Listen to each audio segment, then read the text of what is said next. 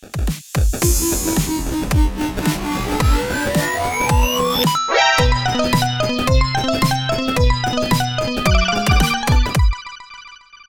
on! Hi everyone, welcome to another episode of the One Track Gamers podcast.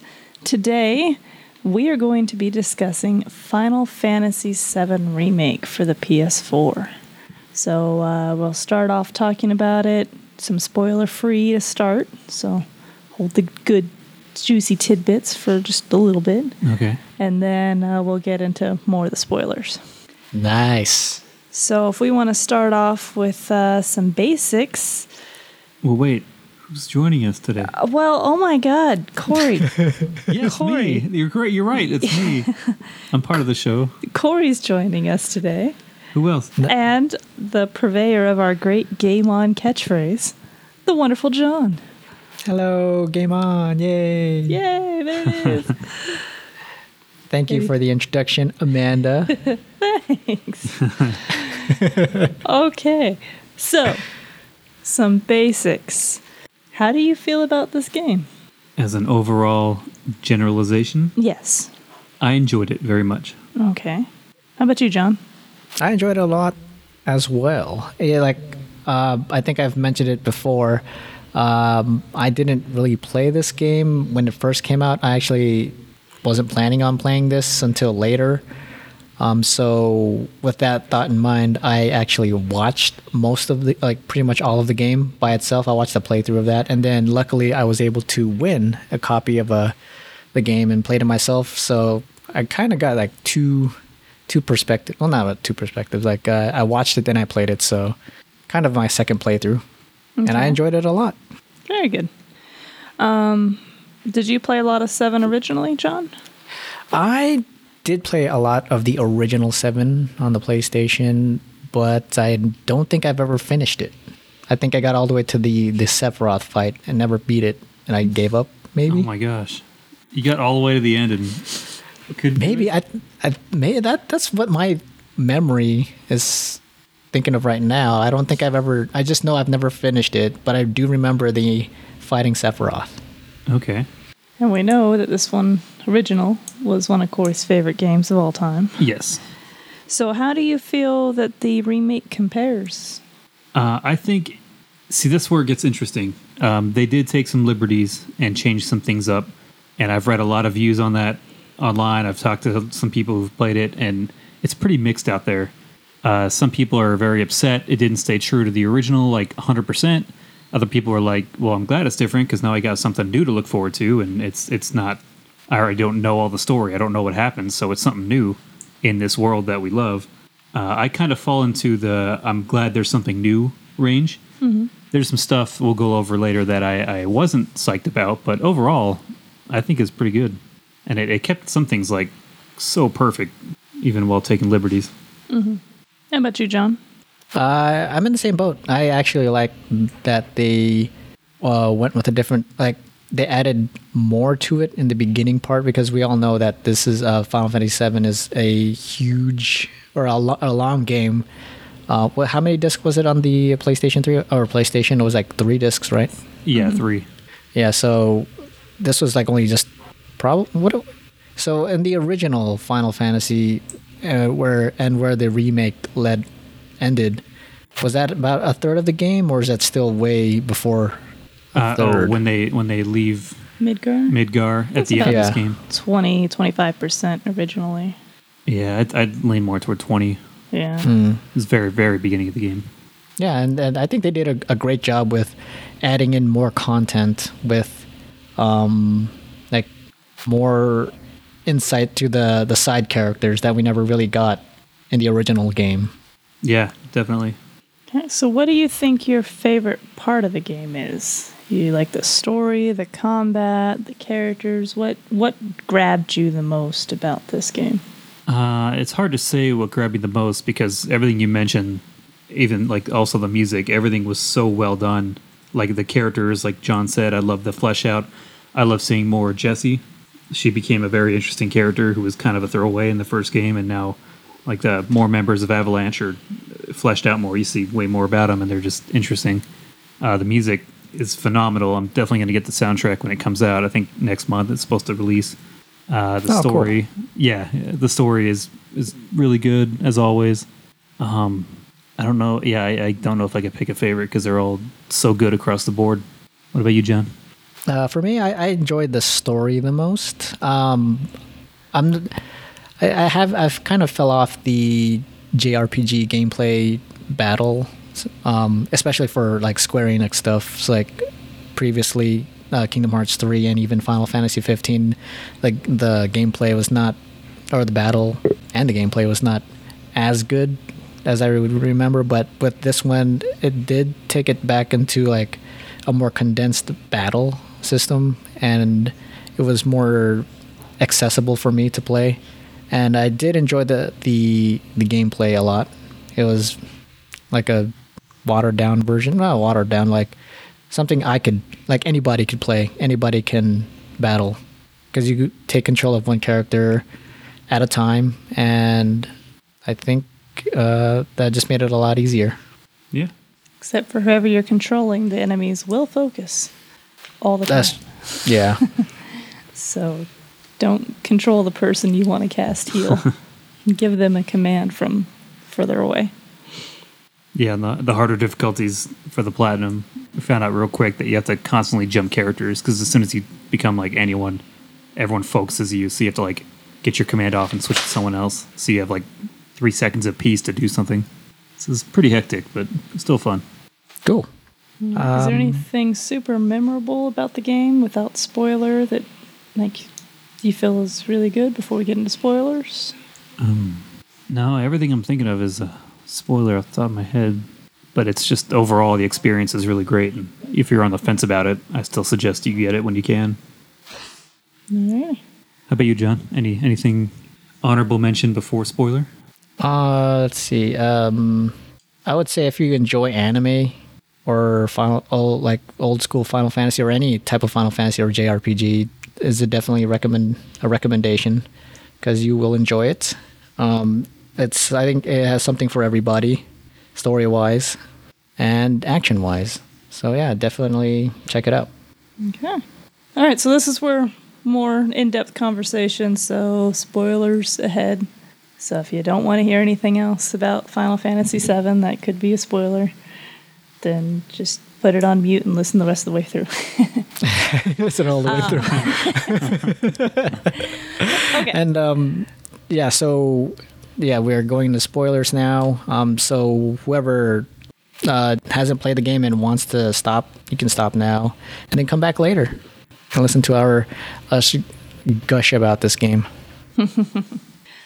Okay, so let's start with the characters. What about? Okay, what do you think about them? I felt like they kept pretty true. The way Cloud acts was pretty spot on. It was nice to see him not depicted as a depressed, moody, bumming around kind of guy, which he is in everything except for Was he? Oh, okay. I was to say like 7. Was he like that? Because I don't remember too much of the original 7. No, he was like a smart ass. He was talking back all the time, making little jokes. Just kind of a punk who knew he was tough, but not like overly punk. Like okay, this portrayal of the remake Cloud is kind of sounds what is good with that original game, right? Yeah, it's pretty close. Pretty close. People see Advent Children and he's all mopey the whole time, and then they're Cerberus, the PS2 Vincent game. There's a few cutscenes with Cloud and he's still the same. He just talks like this. Like it's like that's not his attitude at all. It never was. But they just saw Advent Children and was like, oh, that's Cloud. Everything now has that. Even Kingdom Hearts, his little cameos, he's always like depressed. And in Dissidia, they made him like a downer. Like, yeah. They decided to stick with that. I can't protect anyone. Like, what is this Cloud? This is not his normal. What about him in the PSP one? No, that's not Dissidia. Oh, that...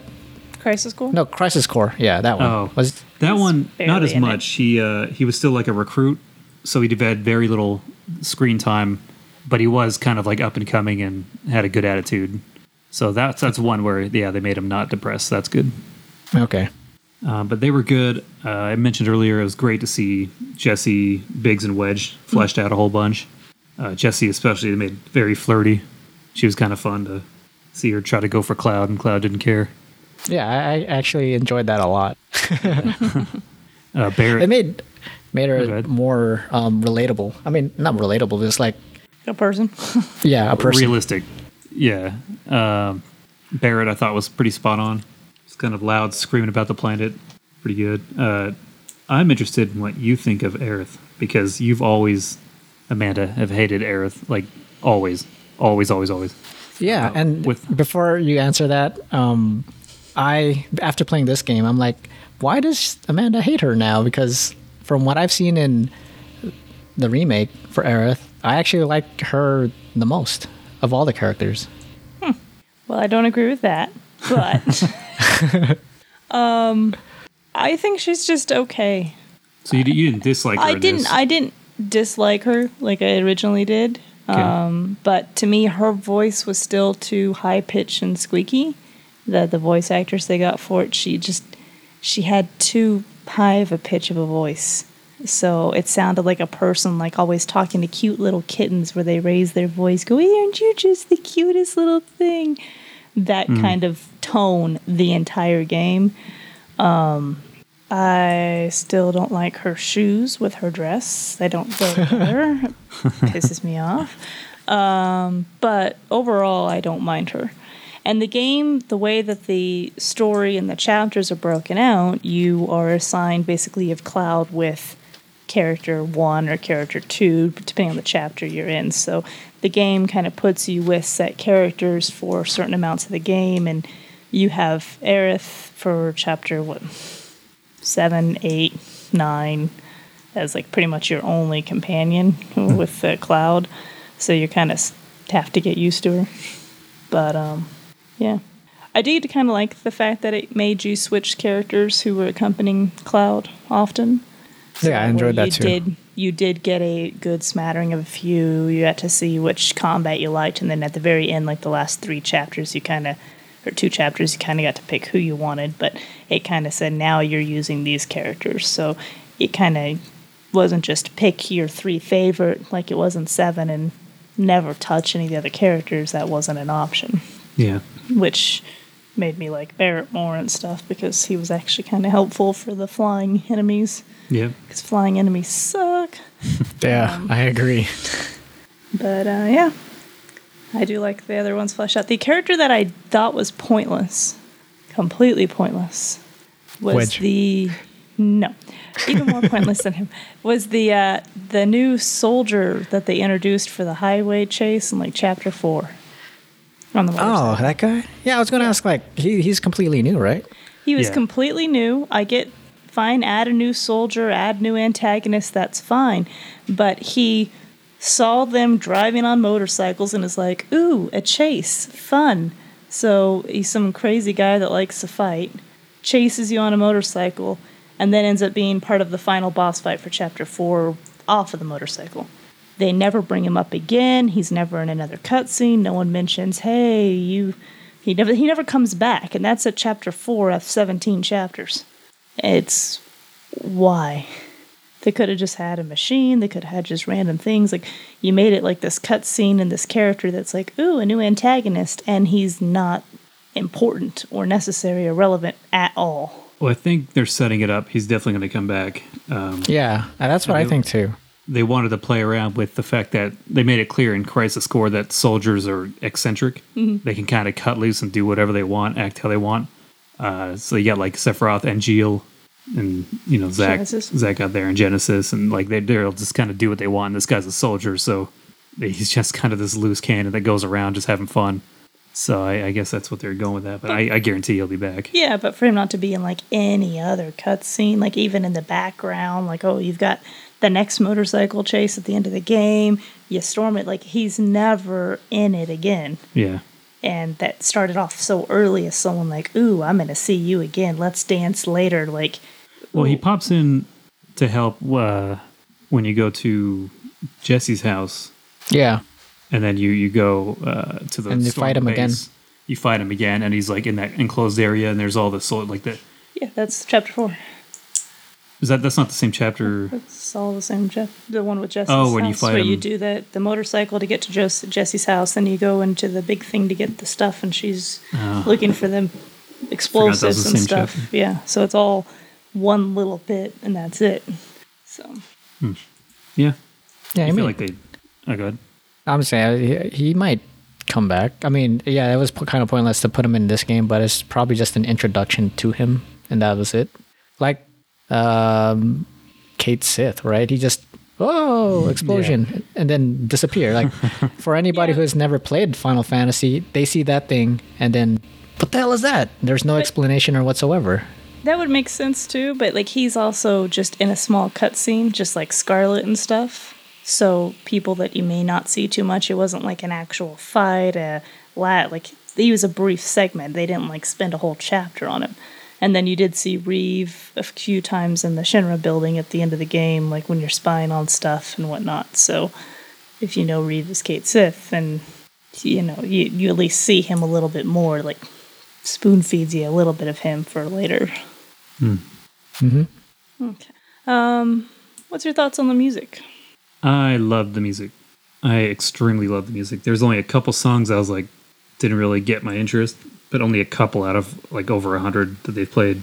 But they're all remixed. It sounded great. There's one in particular, I don't know the name of it, but it's when you're crossing through the slums and you get jumped by the bandits. Anytime you run through that area and it's all like destroyed, you have to like crawl around stuff. Is that the one with the arms, with the busted arms, the robot arms you have to like move? There's a song that's like a remix of one of the slum music, and it's just awesome music. So it's really good. So it sounds like a dance version. It just it's so cool. That's probably like one of my favorite songs too. Yeah, so I'm definitely gonna keep an eye out for that soundtrack.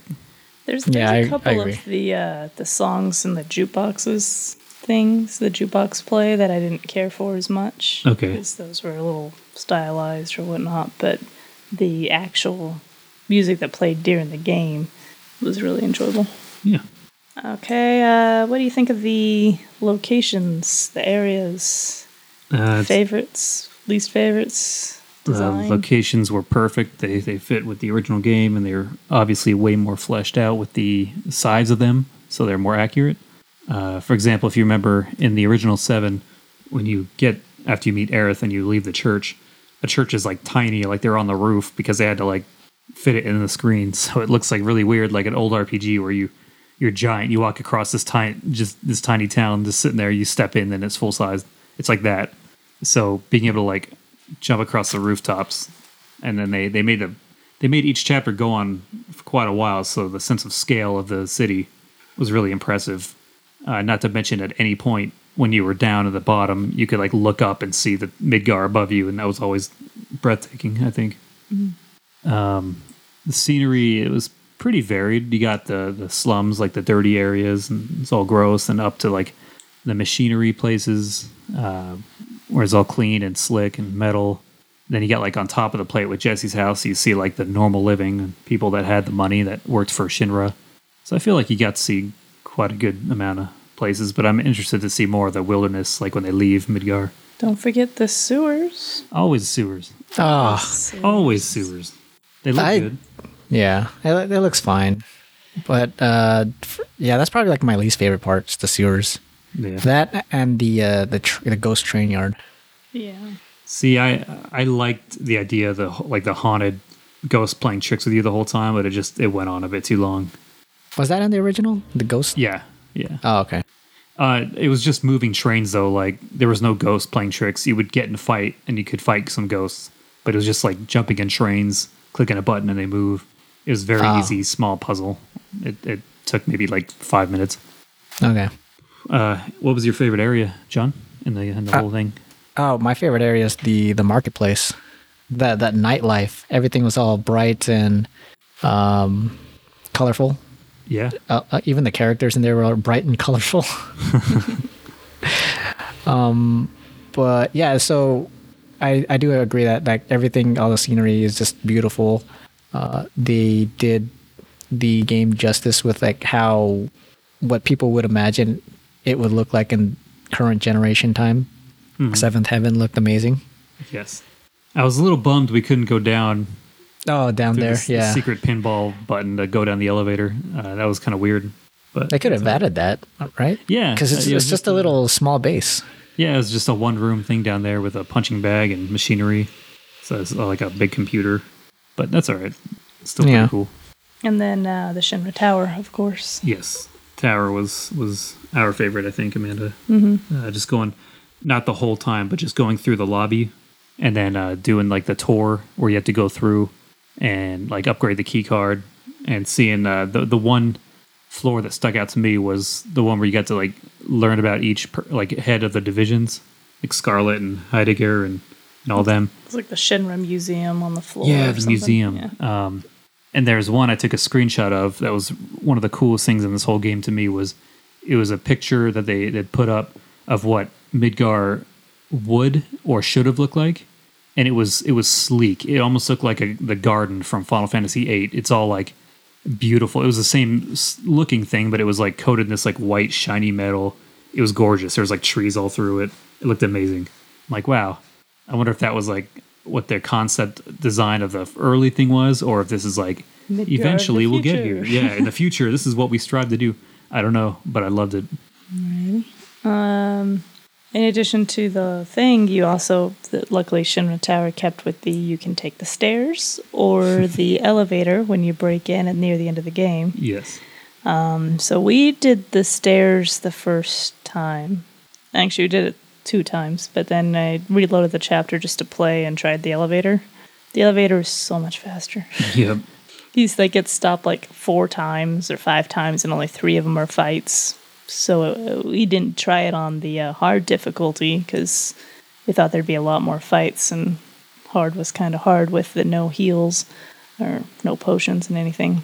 Yeah. So we did the stairs most of the time, and they take a very long time to run. The dialogue is still pretty funny on going up the stairs, but They changed some of the dialogue. Tifa doesn't call Barrett a retard anymore. Really? Yeah, she doesn't have to pee halfway up. But the conversation is pretty great. Did you do the stairs, John? I don't remember. I think I did do the stairs. So I think so.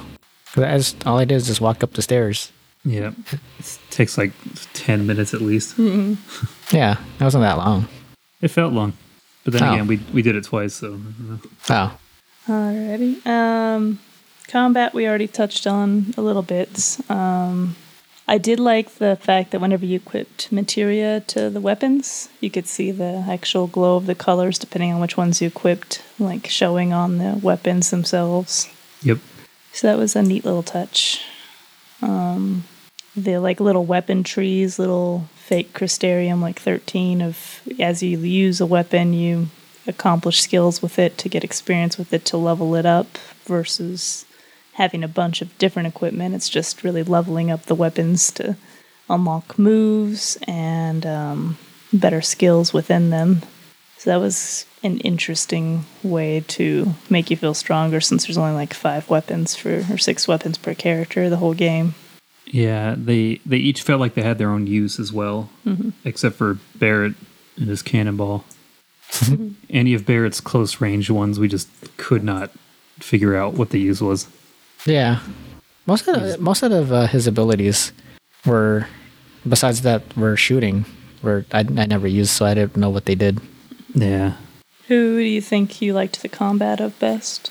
It's pretty close between Tifa and Cloud. I love Tifa because how fast she is. She was able to rack up the combos to get the break bar. Yeah, that thing going. But I think Cloud is my favorite just because you feel every hit, like every heavy hit is so satisfying to see the HP bar just like fly down. Yeah, I agree. How about you, John?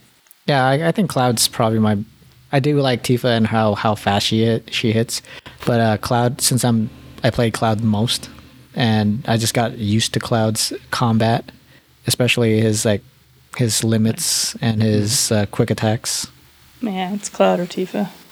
I wish that they would have let you actually play the combat for Red. I wonder how that would have felt. Yeah, that was weird.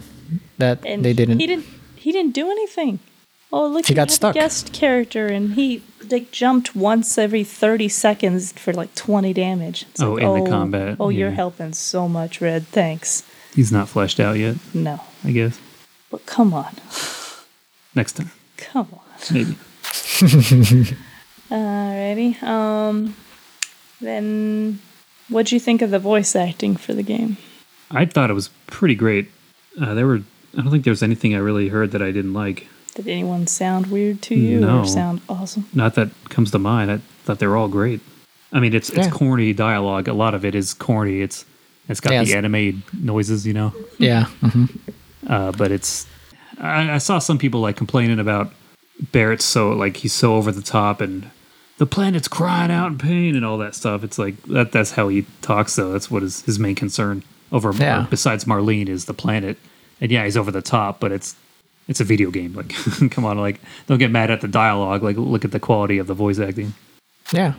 I just want to applaud that. I like how they found like similar voice acting that kind of similar to what was previously for Advent Children and all the other games or voices that they did in the past, because they do sound almost identical. Yeah, they're very close without like the Reno sounded pretty. I mean, it wasn't Quentin Flynn, but it sounded like Reno sounds to me, so that's awesome. Alrighty. So then the main thing to discuss would be the story. The story. Let's break it down. Yeah. It started out the same. Yeah, the first chapter, you get off the train and taking down the first reactor. It's basically your tutorial chapter to people telling you how to fight, how to get along, how to shoot. Looked pretty awesome. Yeah, that's probably like my... Besides the marketplace, the opening is still my favorite part of the game because it's just it feels like it's on a time limit because of the music, and that you're doing like a time limit boss type, not a boss, but like getting a bomb up. So like you're sneaking in, so it just feels like you got to rush it, but. I don't know, just like everything about the opening was great. I like the opening for the original and the remake. Yeah, it's definitely a good get you caught right on the beginning of the game. It's not a slow start of walk around and talk to 20 people and slow moving, boring RPG start. Yeah, I agree. And then chapter 2 is you get out of the reactor you just blew up, and you have to navigate the main city a little bit to try and escape on your train to leave. Which was cool. I like that they did that. So you saw that the destruction that was caused from that bomb that blew up. Yeah. And all the people you walk by are talking about how much they hate Avalanche. It's basically it's a terrorist organization blowing up stuff right next to them. Like, why wouldn't they hate them? Yeah. So that was kind of neat. Yeah. And it made the city obviously feel a lot bigger because you see more of the area, and it had the plaza and stuff from like Crisis Core with like the Loveless posters and stuff for the plays that they always were talking about. So that was pretty neat. And then you get your first cloud flashback of Sephiroth in an alleyway. Yeah, really early. Yeah, really early for that to be shown. Like he's being tormented by his semi-past. And then you also run into Aerith for the first bit. Mm-hmm. Mm-hmm. And she gets tormented by ghosts that no one else can see. Which is a new segment of Final Fantasy. Yeah, right? That's the big thing. Is these ghosts. Yes. They were added on, and half the game you don't know if they're actually trying to help and protect or get in the way and be a menace. And that they do both. They do both to try and influence the story a certain way, I think is what their goal is. But I don't think that they were necessary at all. Like, you could have had influences pulling the story a certain way without, this third-party ghost is going to get involved. Like, it's so awkward. It didn't, like, ruin the game for us or anything or make us hate the play, but it just didn't feel like it needed to be there at all with how often they pop up. Yeah, this was our one big complaint, I think, for the game, was the ghosts felt completely unnecessary, and it's... we talked to my brothers. There's a thing later that I guess the belief is that they're supposed to kind of represent the player base a little bit. And this is all speculation, but it seems like they're there because they represent the player base that wants it to be shot for shot the exact same. Just make it better graphics, all the same dialogue, keep everything, don't change it. Because anytime something tried to like veer differently, the Ghost would intervene and try to make it the way that the original game was. But you don't know that the whole time. It never tells you that, of course. And it's just like, who are these things? They pop up so damn often, and they're just always there. Like, I think they're way too often, honestly. Did the Ghost bug you at all, John? No, I actually kind of enjoyed that after learning that what they were supposed to or meant to be, like the old player base, they want everything to stay the same. When I learned that, I was like, okay, I get it. They didn't really bother me. Okay. So I don't know what Aerith was doing wrong in the very beginning. Yeah, they were like just trying to pull her away to get, maybe because soldiers were coming and she needed to get out of it because she wasn't supposed to be fighting with him yet, or I don't know why, but they were trying to pull her down like an alleyway or something to get her away from Cloud. Yeah, which is weird because they're supposed to meet there, so I don't know. Yeah, they're supposed to meet, but they don't fight, right? She doesn't fight with you that early on. Nope. No. You just kind of help her and then she gives you a flower. The same flower that got stepped on in the opening. Yeah. And that's probably why it was free, because it got stepped on. But it was, I don't know if it's the same flower, but it's the same type of flower, the yellow thing. But I thought it was the same flower. It may be. It probably is. And that would make complete sense. Like, you could have this one for free. It does. Like, I can't make money off this. I can't sell it. Yeah, that's totally makes sense. So then you just fight through the top part of that sector and get on your train and get away. Yep, meet up with the people. The avalanche.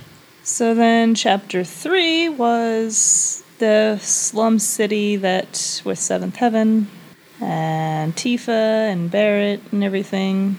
So then you like start your mercenary life. They have you do your first round of side quests are available in chapter 3. There's like 6 of them. So if you talk to everyone, you go and do those just for extra experience and to see how the quest system works. Which the quests are kind of unique, where there's only 3 chapters throughout the game that have side quests in them. And this is the first one. So you go around this little slums town and you talk to people, get familiar with the setup, and just help out with quest. And then that's all that chapter is, really. I thought it was pretty clever how he's always been like a mercenary for hire. Like any job, he'll do it for money. So I thought it was a clever way to add side quests, like give him odd jobs to do, because he totally would for money, as long as he got paid. Yeah. That was cool. And then the next chapter was the first motorcycle segment that they added, which was the mini game where you have Jessie riding on the bike with you, and you're trying to basically get up to the plate so she can see her parents and then sneak in to get detonation materials for the next reactor they intend to bomb. But the first motorcycle chase scene was here. How did you think that motorcycle game felt compared to the original game? I got really good at the original one, because how many times I played it, and then you can go to the arcade and keep playing it. So I love that thing. This one was pretty different, because now they added like blocking. Because things get shot at you or people swing at you, and you don't just take the hit like in the original. Like, you have to actively block, especially if you want to impress Jessie. It's pretty tough to do for the trophy. She'll actually give you a kiss or something and a trophy for the PlayStation. But I thought it was pretty good. It seemed to work pretty well. It seemed kind of long to me. It did go on a while. I agree. Was it like too long for you, John? Do you feel like it went? Yeah, I mean, like, I remember the motorcycle in the original was my favorite part of that, the minigame. Yeah. This one, it felt similar from what I remember, but yeah, this one felt long. It overstayed its welcome, and yeah, I thought it was just fine. Okay.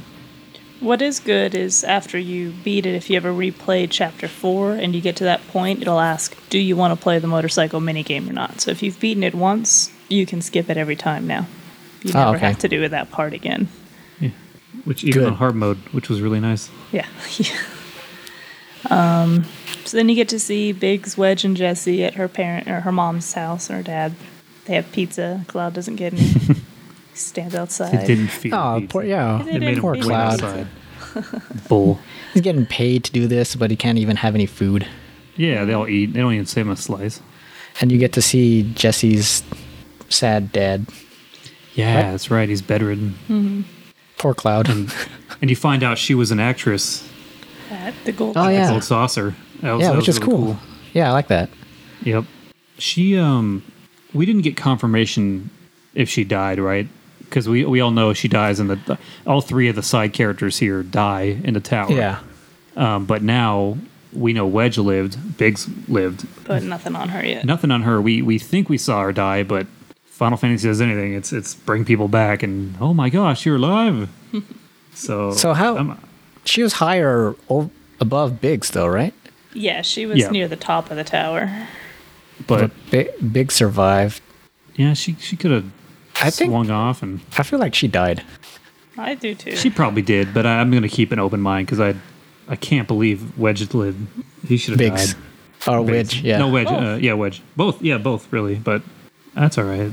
I hope she lived. I like her character. I like to see. a Yeah, I lot liked her more of that. character. Yeah. I like the little love triangle, a little three-way love triangle going. So then, the next little bit, the chapters kind of ran together a bit for me, but once you get back with the explosives, you, Tifa, and Barrett have to get on the train and head toward the next reactor. So I believe the whole next chapter will start it off with the train ride, where Barrett tries to intimidate the people on the train, Yeah. and then you have to jump off and you're fighting in the train tunnels for a while until you get out. So that whole chapter was nothing but filler add-on to make the game last longer. Because all you do is fight through a train tunnel. Like, there's no real cinematics, there's nothing really moving on. You're just going through a train tunnel for a while. Speaking of filler add-on, can you guys do a filler add-on while I use the bathroom real quick? Dude, Sure, buddy. Sure. Sorry. You know, a minor detail that I super loved was the posters they had around, not just for Loveless, but there's like energy drinks for like the bomb. There was like vending machines. It felt like, because like you couldn't buy anything, but it was really cool to see like a bomb vending machine. Yeah. Also, another detail we kind of didn't talk about was you mentioned that when you equip the materia, the color shows up on the weapon.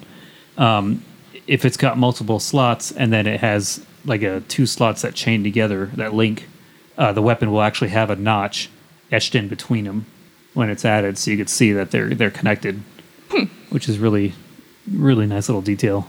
Okay, so we're up to chapter 6 now.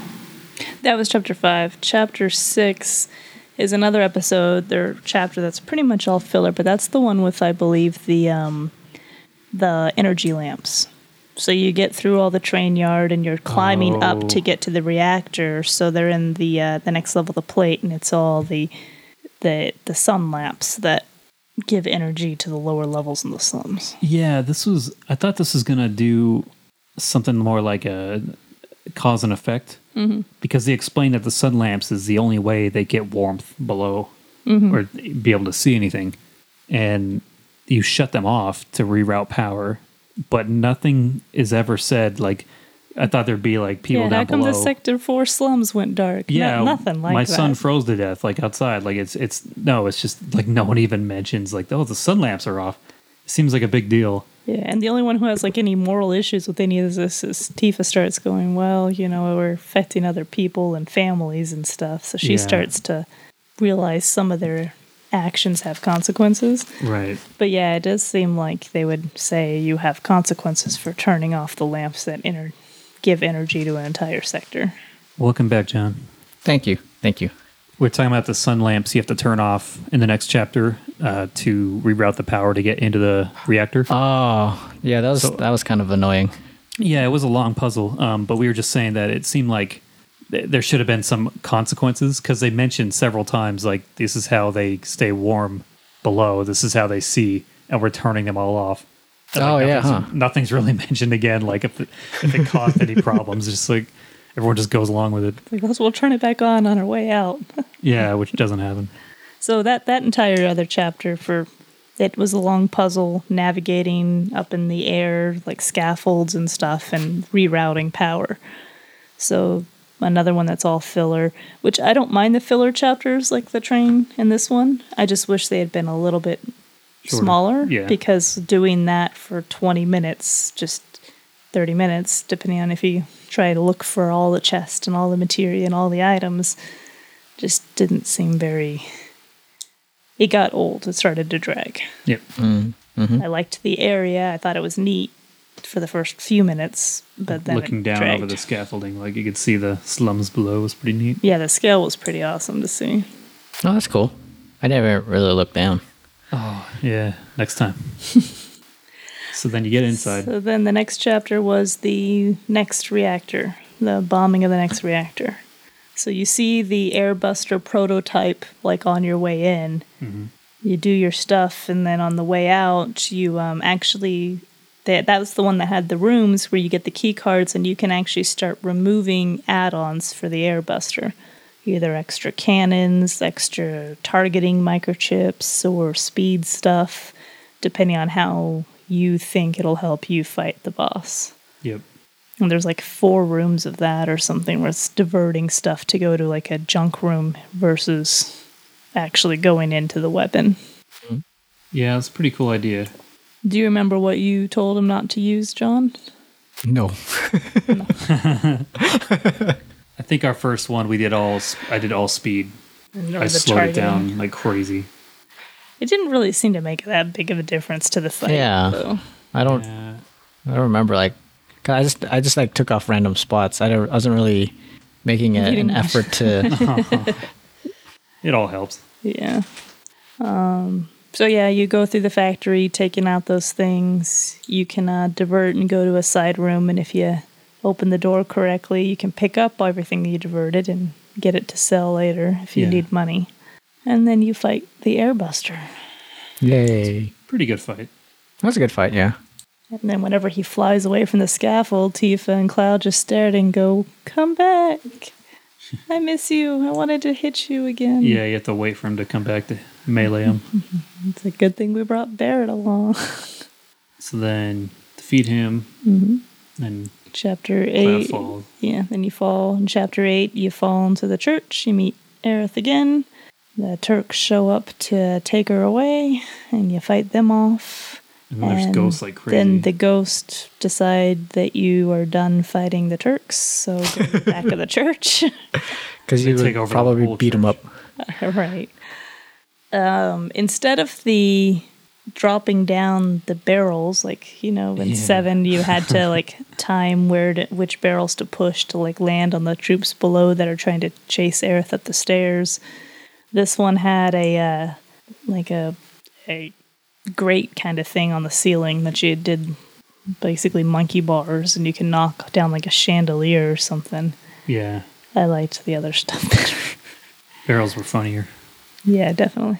But you get through the church, you'd go through a bunch of rooftops.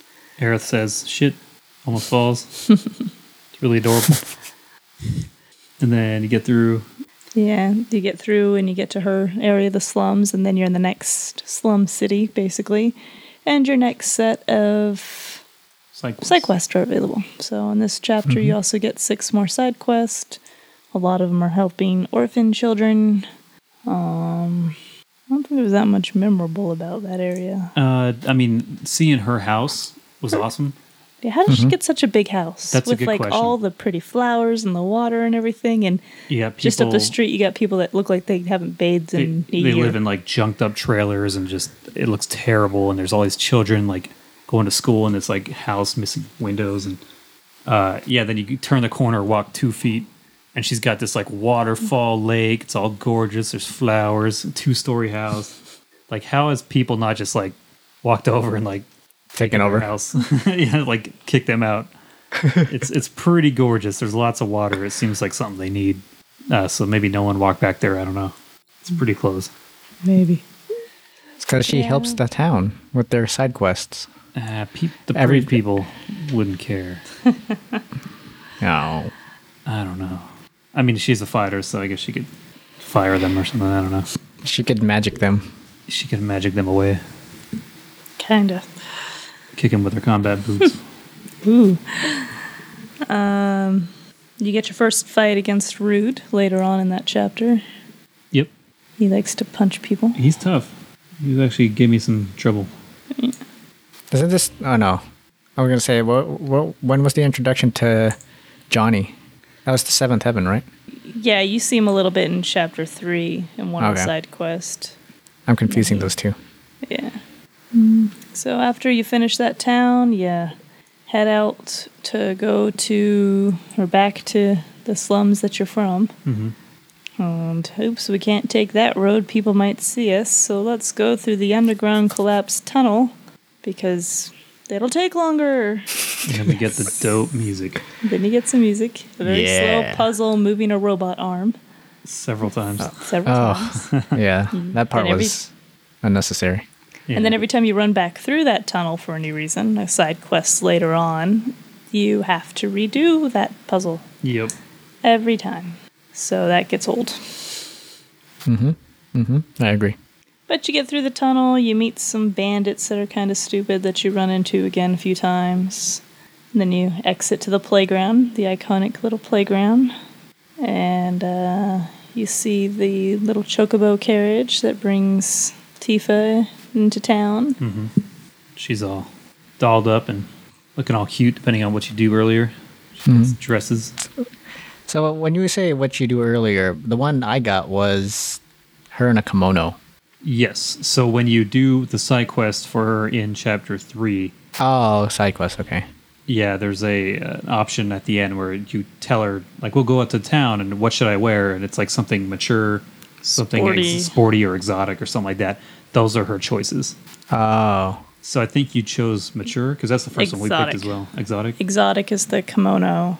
The sporty is the Chun-Li looking outfit. Mm-hmm.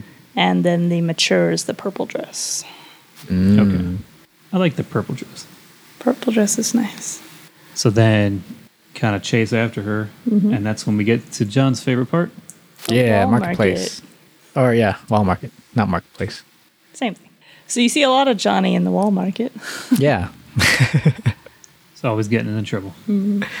Always. It's interesting how different the Wall Market looks when you first get there and it's nighttime versus whenever you go during the day.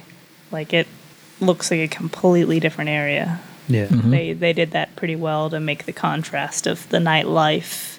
Anything can happen versus during the shine the light on and you see how bad it actually is kind of thing. I agree. So you do a few quests here to get your items. You still have to dress Cloud up to get in to try and help Tifa. Yeah.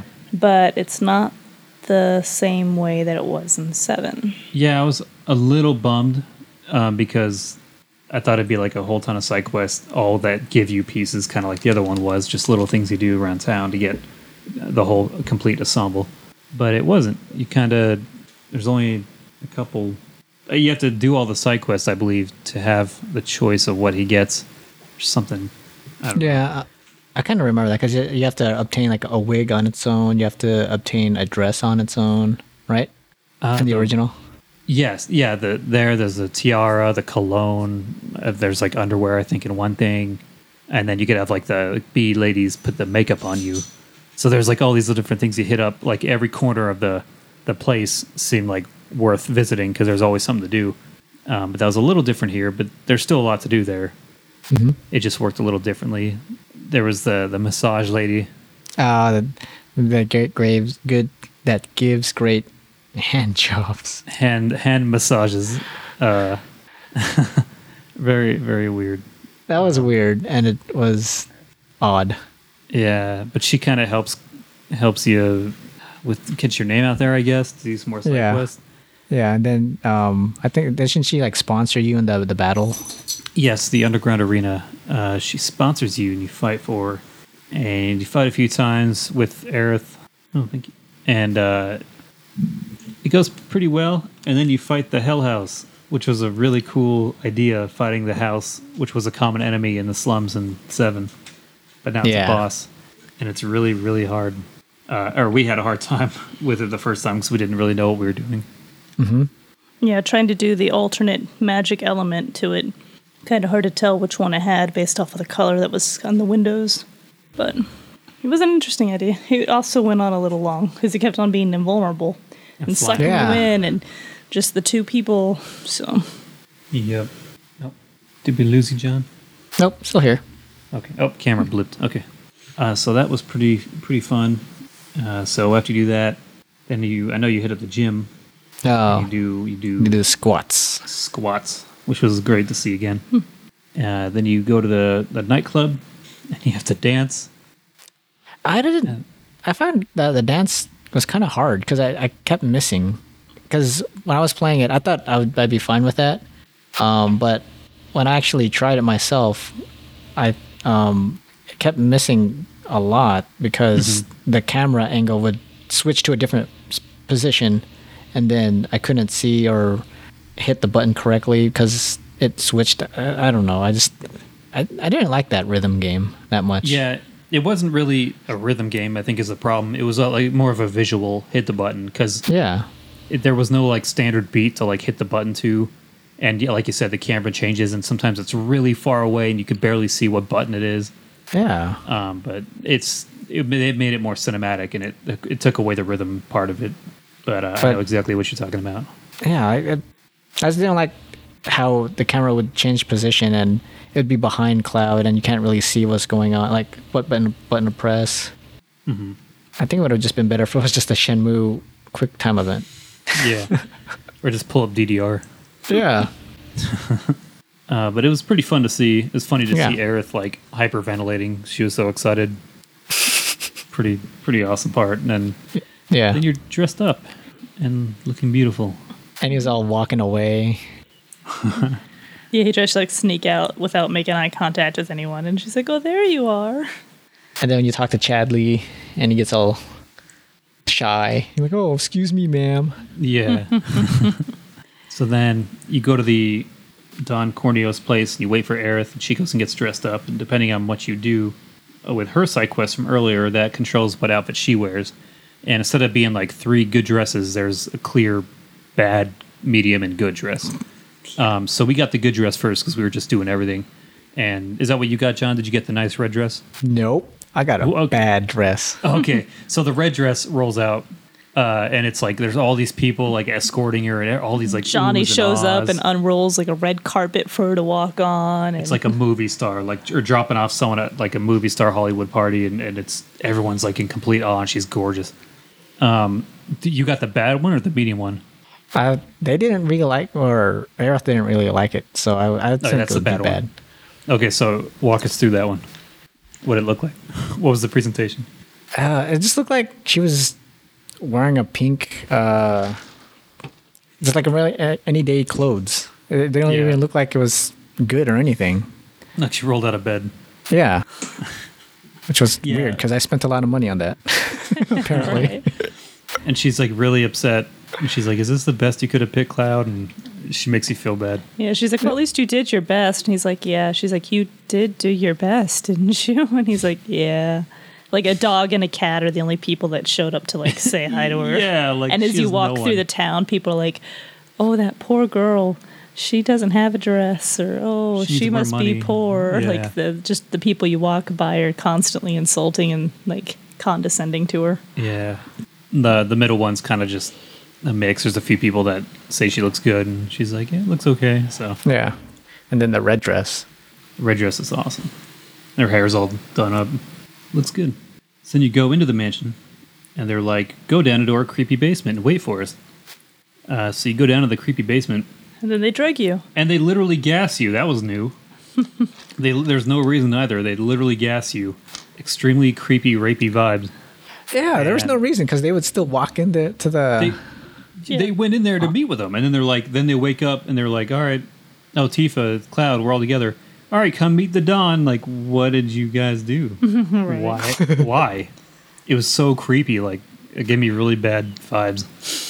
One thing I did like in that when they did get when they woke up from the knockout, when Tifa found out it was him, Cloud, he's like, "Yeah, I know, killing it." He's just like, he knows he's killing it. He's like, what are you doing in that dress? Like, yeah, he's. We actually saved that video because it was so funny. Yeah. Yes, I know, I nailed it. Thank you. Moving on. So good. So then you go meet the Don. He does this creepy. He's just as creepy as ever. That's his whole thing. Ugh. Yep. And I think he always picks Cloud. There's no failing at this like there was in the original. Before, if you hadn't gotten the accessories and picked the wrong dress, he wouldn't pick you. He'd pick Tifa or Aerith, and you have to fight the guys on the side to go help out. But this one, he always picks Cloud. So then he escorts you off to go have a pillow fight and talk about boys, and nothing bad happens. Nope. Because he's just a good guy that wants to have a conversation. Yeah, just about. Cloud kicks him. Yep, Cloud kicks him, and he's really into that. He really likes being told he's disgusting, so that's great. Yep. Tifa and Aerith bust in. Basically, all stand on his little trap door and tell him off. I like that they kind of kept that vibe that if you don't tell us, we'll smash it. We'll smash him, crush him, and cut him off. Yeah. Talking about his scrotes. His Don Corneos. His Corneos. His henchmen.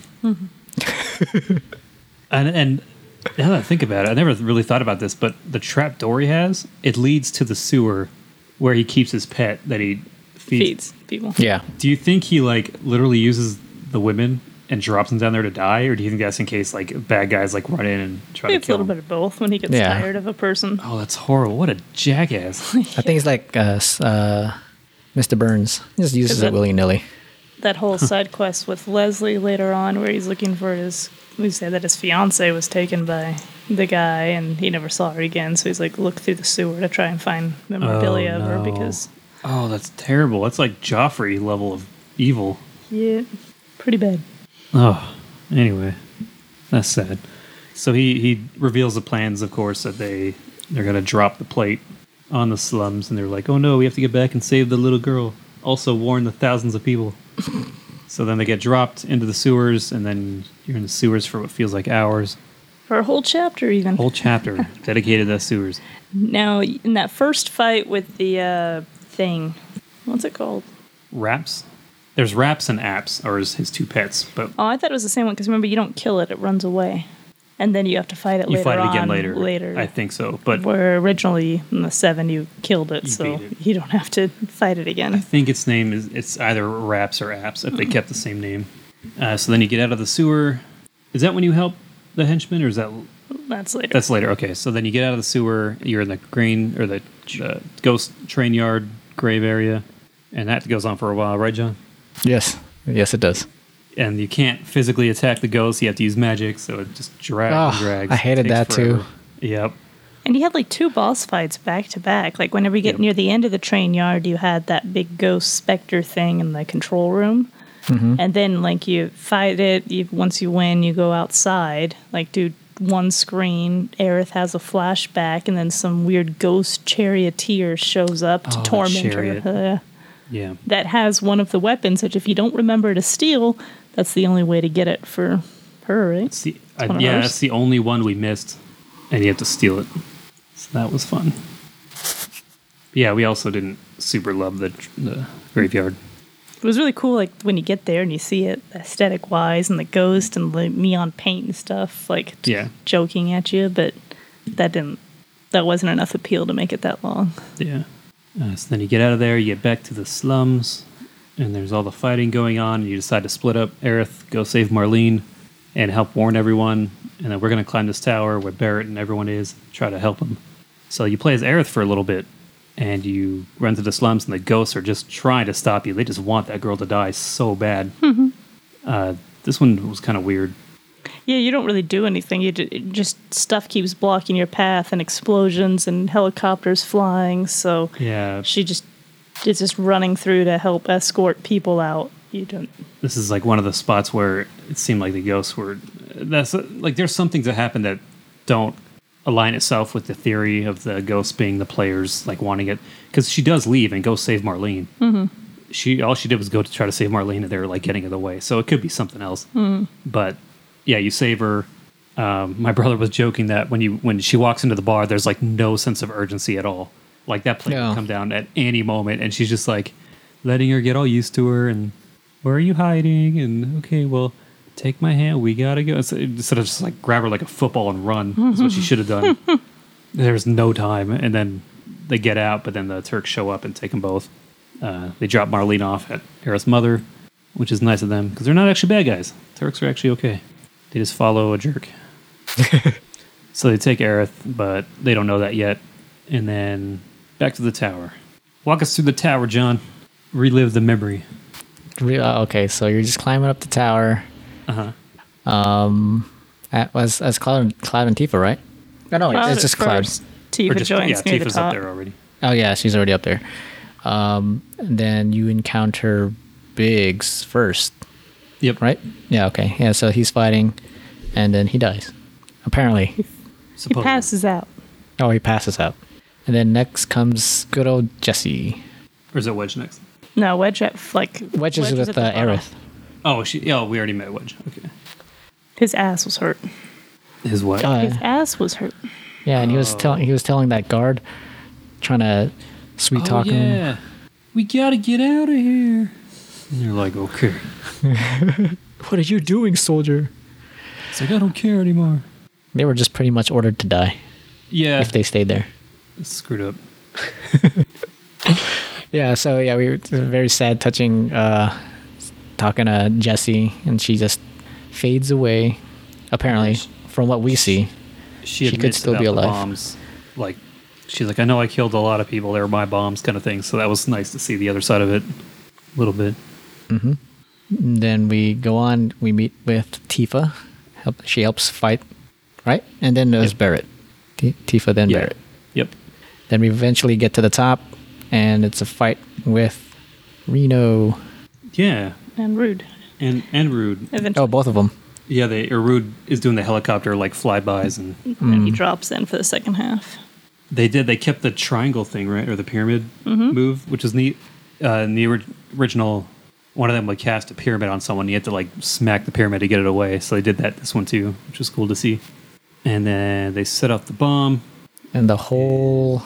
And then luckily there's a zip line perfectly attached that takes them to a safe spot because why? That's where I always put my zip lines, but okay. That's to hold up something. It was a support. Yeah. It was support for them to zip line out. Yeah. They set it up beforehand. They knew it was going to happen. So it crushes, the plate falls, they assume everyone's dead, swing out of there first, and then Barrett goes nuts. And they're like, Marlene's dead. And they're like, no, she's probably alive. Let's go back and check. And they go back to the slums. And there's more side quests. More side quest. The last of them. Well, actually, you have to do that. Then you have to go help out Wedge.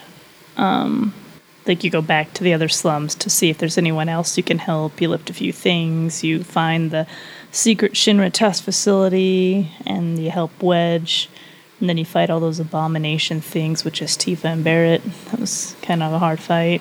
Yeah. This is another part that I thought was kind of weird. Because you never go back to the slums in the original. After the plate falls, it's crushed. You can't go back. This one, it got crushed, but you go back very quickly after. Didn't like several miles of steel, like in height, fall directly on this thing? Mm-hmm. But yet you're able to like crawl through wreckage and like you find like there's still like open air around the town. Like no, it would all be buried under like miles and miles of steel. But it's more like a giant like stepped on it and ran away because everything's like destroyed, but it's not like covered, buried. Yeah. So I thought that was a little weird. They're going for more realistic, and that seems like an obvious miss. But I don't know. Maybe they already started taking away the miles of metal. I don't know. I don't know, man. Or it fell apart when it was falling. I don't know. Wedge has cats. He does have cats. He has lots of cats. He's a cat man. He's a cat man. He's a cat daddy. And then, yeah, it's a hard fight down there. And then you find out one of the things crushed and made a hole, which the cats ran, or one of the cats run, and you go help Wedge down there, and it turns out there's a secret test facility right underneath the slums that was right there the whole time. I don't know why. That's also kind of a weird addition. Yeah. I mean, it's just to show you more of, they were making experiments with the Mako and stuff. So instead of showing you the monsters inside the reactor like it did in the first game, it's showing you these kind of things for people being changed into monsters, I guess. Fair enough. But they didn't have any room to expand with this, like up top? No. Like went underneath the dirt? Maybe it was there first. You know what? You might be right. After that, it's just back to get Marlene.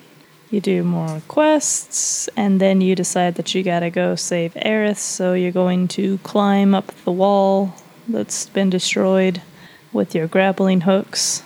And one-time use grapple hooks. Yeah. So that chapter actually took a while, too, with the navigating to climb up top. I didn't like that so much. Yep, I agree. Then you're outside of Shinra Tower. And you gotta get in. Are you going through the lobby? You have to take the truck in first. Like going through the garage. Oh, yeah. You fight your way through the garage. You get to the lobby, and then it's a cool lobby. Yeah. Really neat looking. Huge. And then you have to make the choice after you get the key card if you want to do stairs or elevator. Stairs are funnier, elevators faster. So you do that, and then you get up into the tower finally, and you make your way up, collecting key cards, talking to people, learning more history.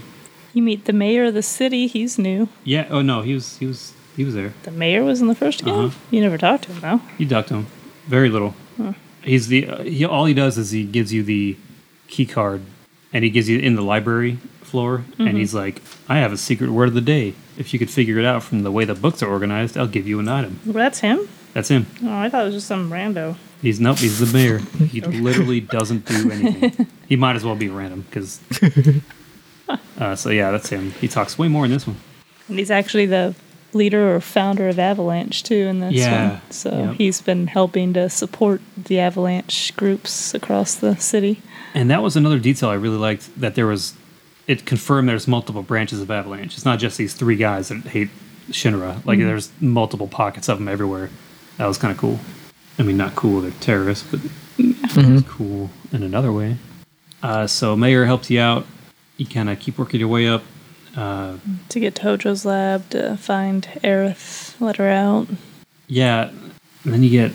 Wait, I'm lost. After you captured? Yeah, you follow Hojo. You follow let him, her out. Then you let out Red and stuff, and you try and chase him to a thing, and then Cloud sees another vision of Sephiroth and passes out. So Aerith and the whole group take you to her room that she'd grown up in because she was a science experiment when she was a kid. That's right. And then they decide to leave, and Hojo's on the speaker saying, to exit, you must first solve these 3 puzzles. Go left, go right. If you want to see the light of day, you must answer me these questions 3. Yeah. It's like, okay, Hojo. Free. Yeah, so then you do some really boring puzzling. Yep. It puts Cloud and Barrett together and Tifa and Aerith to start. Red kind of bounces back between the groups, and you're kind of opening doors on level 1, level 2, and 3. Forever. You guys keep switching parties. Like, I'm done with my part. You gotta do your part. Yeah. Hopefully you have enough material that you can just equip everyone rather than swap it each time you need to move parties. Have enough high levels so you don't have to worry about that every time because you swap party members a lot. Or which one you're controlling. This was my most hated chapter. I could see it, yeah. Because it's the end of the story, it's wrapping up, and then they're like, here's a 45 to an hour long chapter of just something we made up that wasn't in the original, of just chasing around doing pointless crap because Hojo wants us. It was just it felt so tacked on because there was nothing like that in the original, and they didn't really reveal any story really. So it's just kind of all right, took forever. I'm ready for the finale. We're right here, we're so close. So that was a little bummer for me, but that's the only one really. But then they do break out. They fight the weird caterpillar flying boss Saw thing. Yeah. Saw which was an enemy in the original. Yeah. But they made it bigger. So that was neat. And then they get out. They get to go. They're trying to get to the helipad because they were told that Avalanche was going to send a helicopter to get them out. So they're going up to the top. President's floor. They see purple goo on the ground because I guess blood's too mainstream. Yeah. Was that not Genova? Yeah, It's it's supposed to be. blood. Yeah. Because Sephiroth went down, cut off its head, and was just taking the head, so it was like dripping blood the whole way. No, not blood. Blackish Purple purple blood. protoplasm. Protoplasm. Okay, it's dripping protoplasm, which was one of the coolest scenes in the original. It was so creepy, like seeing these blood trail and like following it. The music's all eerie. Like, Yeah. all the doors are open. You don't know what happened. Your cell was just open. Mm-hmm. Like you don't. It was just so creepy. And this one kind of changed it, the mood of it. Yeah. So in the original, if you played, you go up to the top, get to the president's office, and you find him dead, stabbed in the back with Sephiroth's sword. And it's like, wow, we're going to kill this guy, but he's already dead with a sword. This one changed that. You go up and you hear him screaming for help, and you go outside and he's just hanging off the edge of the building, like he can't pull himself back up. So that was weird. And you help him for some reason, and then you let him run back into the office on his own for some reason. Barrett his yells desk. at him. To his desk. Yeah, he yells at him, but they kind of let him do what he wants, and then he hits a button or pulls a gun out. He pulls a gun out. It's like, we could have prevented this so many times, guys. Like, Barrett, you literally have a gun on your arm. You could have, like, pointed at him, tell him to stop. No, we saved him and let him get a gun on us. And then he gets stabbed. A sword. And then he gets stabbed. Yeah. Wait, by Sephiroth? Yeah. Okay, I need to play again because I don't even remember that. Yeah, he gets stabbed, and then like the ghost thingies come out of his stomach or something. Out of his stomach. Yeah, it was weird. And then Barrett gets killed somehow, but That was surprising for me. Oh, yeah. I was like, oh no, they killed Barrett. Yeah, but not really but not- killed because the ghosts come out of him too, and it's like, yay, you live. Because he's not supposed to die. Yeah. Yeah. And then you go to the helicopter pad and Yeah, Cloud tries to chase what he thought was Sephiroth up there, climbs a big ladder, and then Sephiroth's like, haha, fooled you, and jumps off or disappears or does something. So then Cloud comes back down, and you have the Rufus landing. This fight was rough for me. Yeah, it was pretty hard. I could not get the hang of it. Yeah. I had to Yeah, look up you're a supposed to guide, Take parry, out that- right? Take out that dog first, Dog and then first. you can't attack him with normal moves unless he's reloading, otherwise he counters everything. But you can't punish him at all because his reloads are so fast, and a lot of his moves take him away from you. If they hit you and you don't block, they blast you away, and then he reloads in safety. If you block it, you can maybe run up and get one hit in, like one strike before he's done and he's already attacking.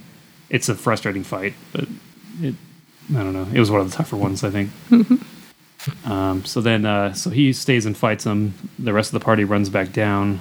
Then Cloud ends up being knocked off the thing again because it's blowing up. I was laughing about how often in the game either Cloud is falling or someone else is falling, and then out of nowhere comes a person and goes, reach out for my hand, I'll save you. Because it happens over and over and over. And it happens right there too, because then Tifa out of nowhere slides in, hand down, Yeah. and grabs him before he falls. Yep. It's like, oh my god, again? Again, people? Yep. Oh, yeah, huh? They do that a lot. They did a lot. Like even like navigating the sewers, the ladder's gonna fall, and Tifa and Aerith both have to grab Cloud with her staff and pull him up, and then the tower, Cloud grabs Tifa's hand and pulls her over, and then there's another part where they're falling. It's like, I'll save you. It's ridiculous. People need to learn how to walk without falling. It'd be nice.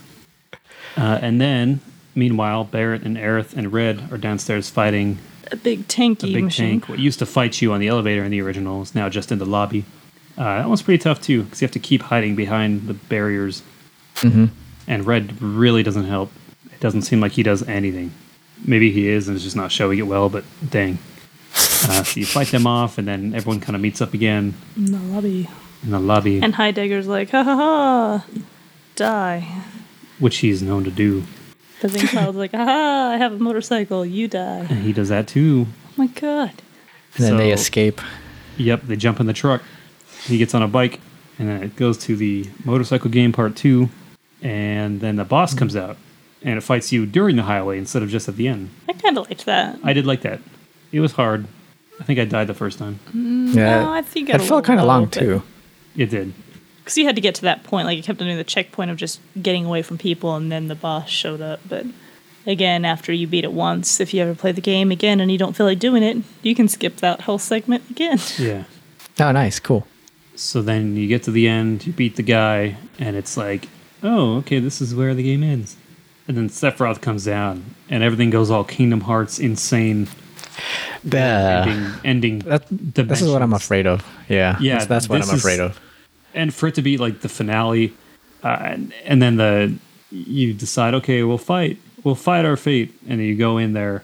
Like, he made a rift or something and disappeared. He's like, I'm gonna destroy everything. Yeah, so you follow him in, and it's straight up Kingdom Hearts. It's got this giant god creature with like three summonable things you have to keep killing over and over, and it slowly hurts them as you kill them. But they're all versions of the ghosts, which are these keepers of fate or whatever they call them. So it's all just them merged into this giant thing, and you have floating pieces of concrete you're jumping on. It tried to like replicate, I think, Advent Children, how crazy that fight got at the end with Sephiroth, which is an amazing scene. But that's also both of them at their full power, like letting loose and just destroying everything as they fight, just Cloud Sephiroth. This is like ghosts and gods, and the Sephiroth ghosts is kind of just... the ghosts that they were fighting themselves, I mean, the ghosts that they were fighting felt like it was fighting their ghosts of themselves, right? Because correct. One of them had a sword, one of them was fighting with fists, and the other one had like a staff.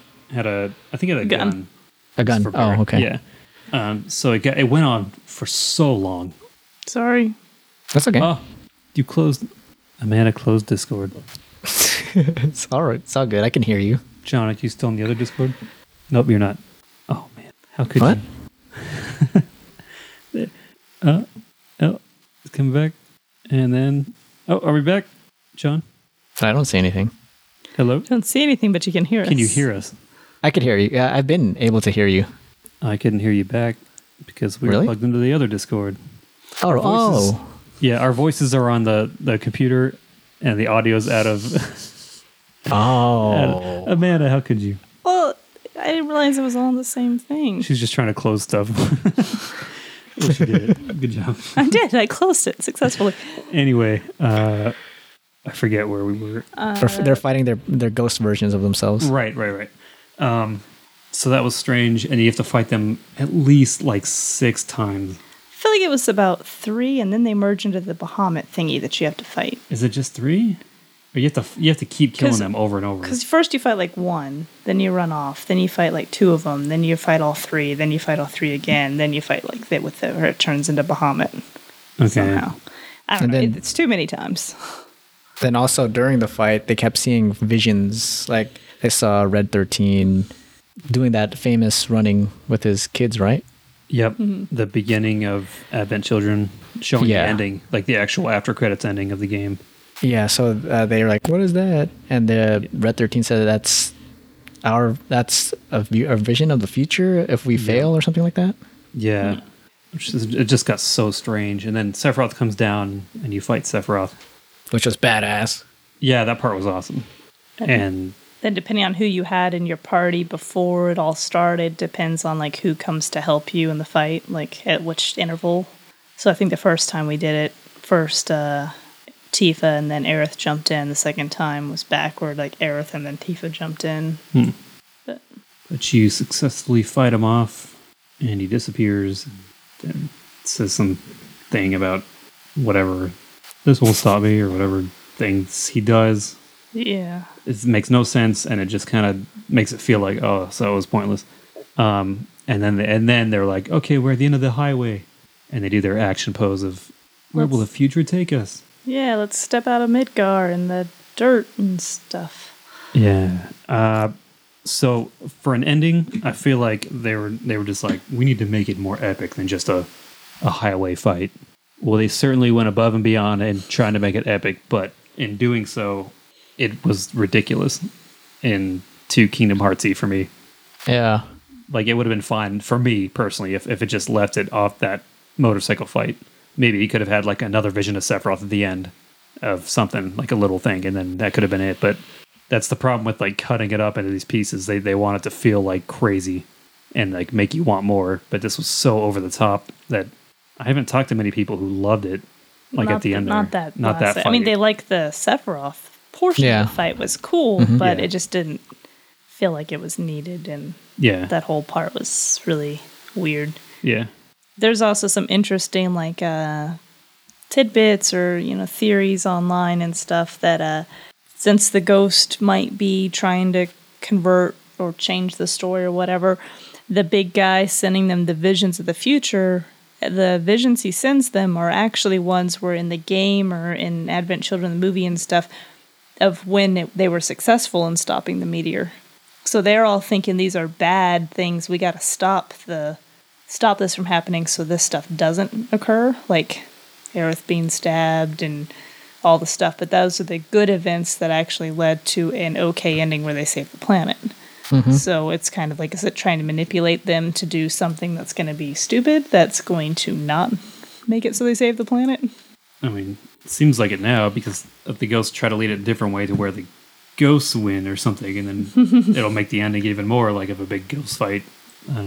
But who knows where it's going to go from here. Yeah, because they also showed Zack winning instead of, like, he was supposed to die in the original, but now he survives. Yeah.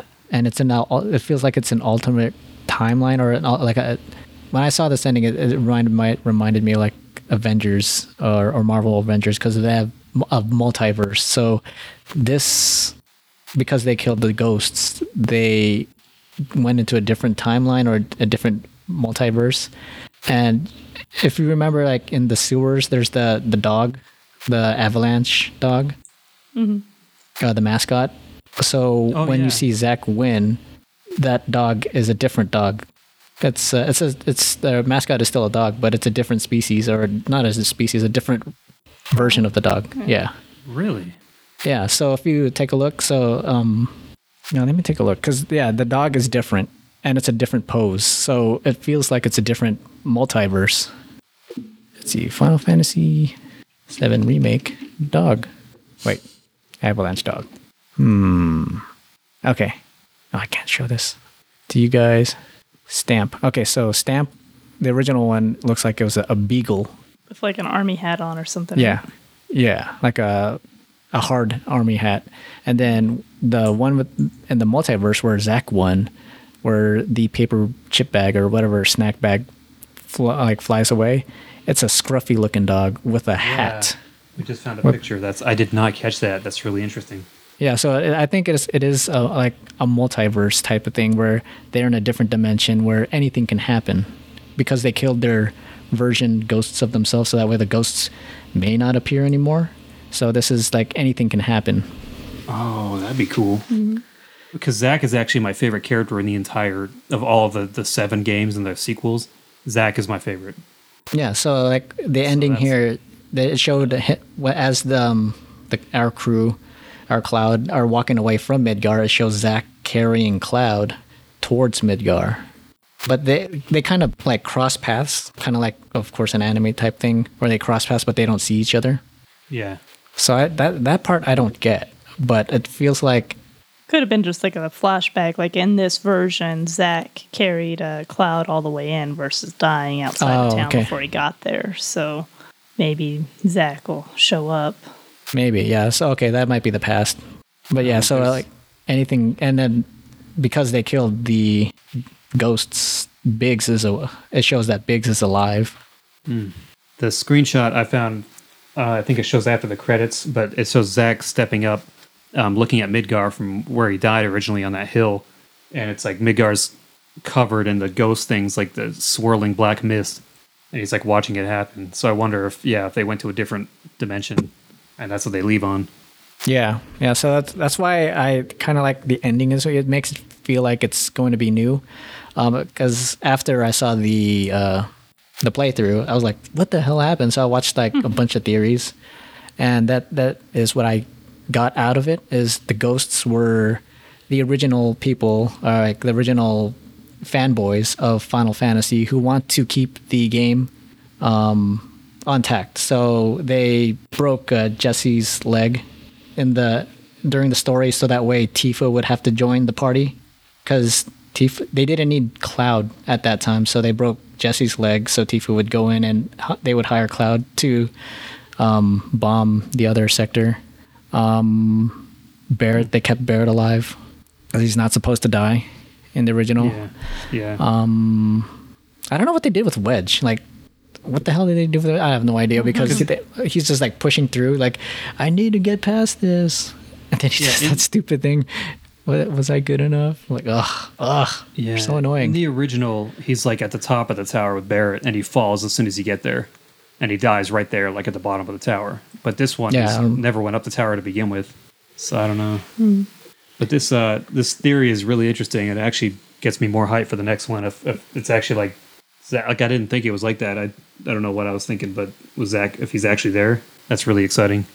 Yeah. So that's why I'm more excited, because also another like theory was they named this one Final Fantasy VII Remake because they want to remake the story. So whoever played the original and new people alike, I'm not sure new people, not so much new people, but whoever played the original would probably get more out of it because they play the original. They know how it's supposed to go, but they changed it up so that way now everybody can enjoy the rest of the story. That's why they called it remake, because they're remaking Final Fantasy VII. Yeah, it's true. Well, cool. One other plot point we didn't really touch on that was interesting that they showed it was like the first tower reactor that you bomb, the bomb actually doesn't go off. So Heidegger's the one who blows up that first reactor, and he has all the machines go crazy to make it even more of an explosion than it was supposed to be. Yeah. And then the same thing in the fifth reactor. Those bombs that Jessie was worried that she did that completely destroyed and overdid it, like she calculated wrong and was beating herself up, wasn't because that. It's because Heidegger used it because he wanted to reflame the war with Wutai. So there's that whole like political intrigue going on too, where the powers want to basically start a new war so they can take over Wutai's resources or whatever. And they're using Avalanche's pawns to fuel it by saying that they work with them and making their actions more terrorist than just trying to shut down the reactors. That is cool. I forgot about that. That was really confusing at the beginning too. It's like, why does he help him to load up? That bomb didn't do anything. Right. And then it was a lot worse than it was supposed to be. Like, it wasn't supposed to damage that civilian area the way she had made her bomb. But then it could pinpoint all the hate on, like, on the group. All right. Was there anything else? Speaking of Heidegger, did you guys notice that he kind of sounded like Bender? Like Ben? No, I didn't. Yeah, Bender from Futurama. Yeah. It's the same voice actor. Really? John DiMaggio? Yeah, who was also in Final Fantasy X, Wako. Yeah, Waka. Oh, man. Okay, I got to listen to that. That's cool. They made Scarlet into like a total, what's the term? Bitch? Well, no, she was always that, but she's like, almost like a dominatrix vibe. Oh, yeah, because the like always stepping on the camera. People. And yeah, like in her dress. Like they made her way more adult looking. But maybe her dress was always like that. It's just hard to tell with the polygons. Yeah, true. All right, so that's our discussion on 7. What are you hoping that they put in the next game? Well, now I'm hoping they go with the alternate universe. I love that idea, and it makes me excited because I should take a look at some like the theories, like ending explained or something like that, because that's what people are getting out of it. It is a multiverse type scenario where anything can happen now. So Aerith still dies. Aerith might not die. I hope she still dies. No, what? You don't hate her in this one. It's still necessary. You're so mean. She's always been like this. Always hated Aerith. Always. So happy when she dies. She's awesome now. What do you mean? Like, she's good. Yeah. It's my favorite character now. I loved her in Crisis Core when she was with Zack, like just as adorable as this one. And you said you didn't mind her at all in that one. Yeah, she was all right. But you still wanted her to die somewhere. It's plot moving. It's important. Yes, it is. Yes, it definitely motivates. How many of the games actually take a character and halfway through the game is like they should switch it up and kill Tifa. Permanent. Oh, that would be crazy. It would piss off so many people. Yeah. Oh, and who then knows, also man? one more thing I forgot to bring up. So when the crew were in Aerith's house and they were going to get Aerith, to rescue her, there was a little cutscene where either you would talk to Tifa or Barrett. Yes. Or Who did you guys get? Aerith, really? How'd you Aerith get was talk to option. Aerith too. And hers is probably the best one. But you're going to save Aerith. How are you going to talk to Aerith? It turns out to be a dream. When you're with Aerith, it's a dream, but it's like a really cool little touching thing. Almost like she's like speaking to you like through the dream. Like telling you that she's so happy that someone cares about her, but you should probably just leave her. It's for the best. And she gives you a little bit more information on her being raised there with her mom, and she always knew she was different, but she doesn't want you to get hurt trying to rescue her, kind of thing. Yeah, it's really good. But we had gotten Tifa the first time. Oh, I got Barrett for some reason. Yeah, I don't know how. Okay, Barrett we haven't seen. Do you remember kind of what they talk about? I think I recorded it. Maybe if I look in the videos, I'll send it to you guys because I don't remember. Okay. I wanted somebody else. You wanted someone else. Aw, poor Barrett. Yeah, I think that Golden Saucer is going to be interesting if they put. Oh, yes. I want to see what they do there. Yep. We've seen the Gold Saucer kind of remade in Final Fantasy XIV, and we spent hours and hours there. Yeah. So I've kind of got an idea of like how they could expand the size of it. But if they do like the creepy hotel for like the inn, if they like kept all that, that'd be amazing. Oh yeah, that's probably the only other area I'm looking forward to because I don't remember any other areas. So the Gold Saucer would be the next. There's a whole lot of little towns. There's Wutai, right? Yeah, Wutai is pretty good. Yep. Cosmo Canyon was boring. Music was awesome though. Yeah. I remember there's a dump city, garbage city. Was there a garbage city? Or the prison? I don't know. I don't remember. Is there something like that? Under the Gold Saucer. Yeah, there's a prison underneath the Gold Saucer. And that's like... What? That has like shanties and stuff. Yeah, but that's like literally just they drop prisoners down there and they just have to live. Or they walk into the desert and die. There's also that looks like a trash heap that's kind of near where you get the Titan materia, near Zach's parents' Oh, that's a ruined house. reactor. Oh, it's an old reactor. Yeah, Okay. that's one that got blown up. Cool. Cool. All right. Now we just have to wait 10 years for the next sequel. Oh my gosh! Basically. Yeah, at least. How for 13? How long were the sequels in between for those? Couple years. Yeah, maybe like 3 years each. That'd be my speculation for my want. At least 3 years then. Yeah. In between. Give it time. Not 10 years because they've made the assets, so all they have to do is make a little bit more. Yeah, don't. I don't think they'll try to rush it. No. They like to push things back. So. Especially since the new consoles are coming out, so they may up it up again for the next generation. Yeah. Cool. All right. Well, that's our talk about Final Fantasy VII, start to finish, and all the good its and bits in between. The hard mode was difficult. Yep. You can't heal. No items. The benches you can sit in to heal don't heal you. So Nope. you have to use cure spells, and then at the end you hope that you have enough magic. Regen, I guess, those are the only thing you get. How did you get your magic back? Just natural regen stuff. And the abilities on the weapons, I think. It was it was super item or like inventory management. Don't cast anything. Yeah, if you don't have to, don't cast. Just try and hit stuff. It was a nightmare. Yeah, it's pretty difficult. I think my days of hard mode run-throughs and stuff is pretty over. I was motivated for this one because it's Final Fantasy, but I'm like getting to that point now where it's too much time and frustration. It's not worth it. Yeah, that's why this one I did easy playthrough because I just want to enjoy story now. I don't really care for gameplay unless it's like a game that I would enjoy gameplay wise. For sure. Alrighty. All right. Well, thanks for listening in. And if you have any other thoughts or really cool parts you enjoyed about Final Fantasy VII, send us a tweet or an email at onetrackgamers@gmail.com or at onetrackgamers if you tweet. If you go tweety tweets for the tweeters.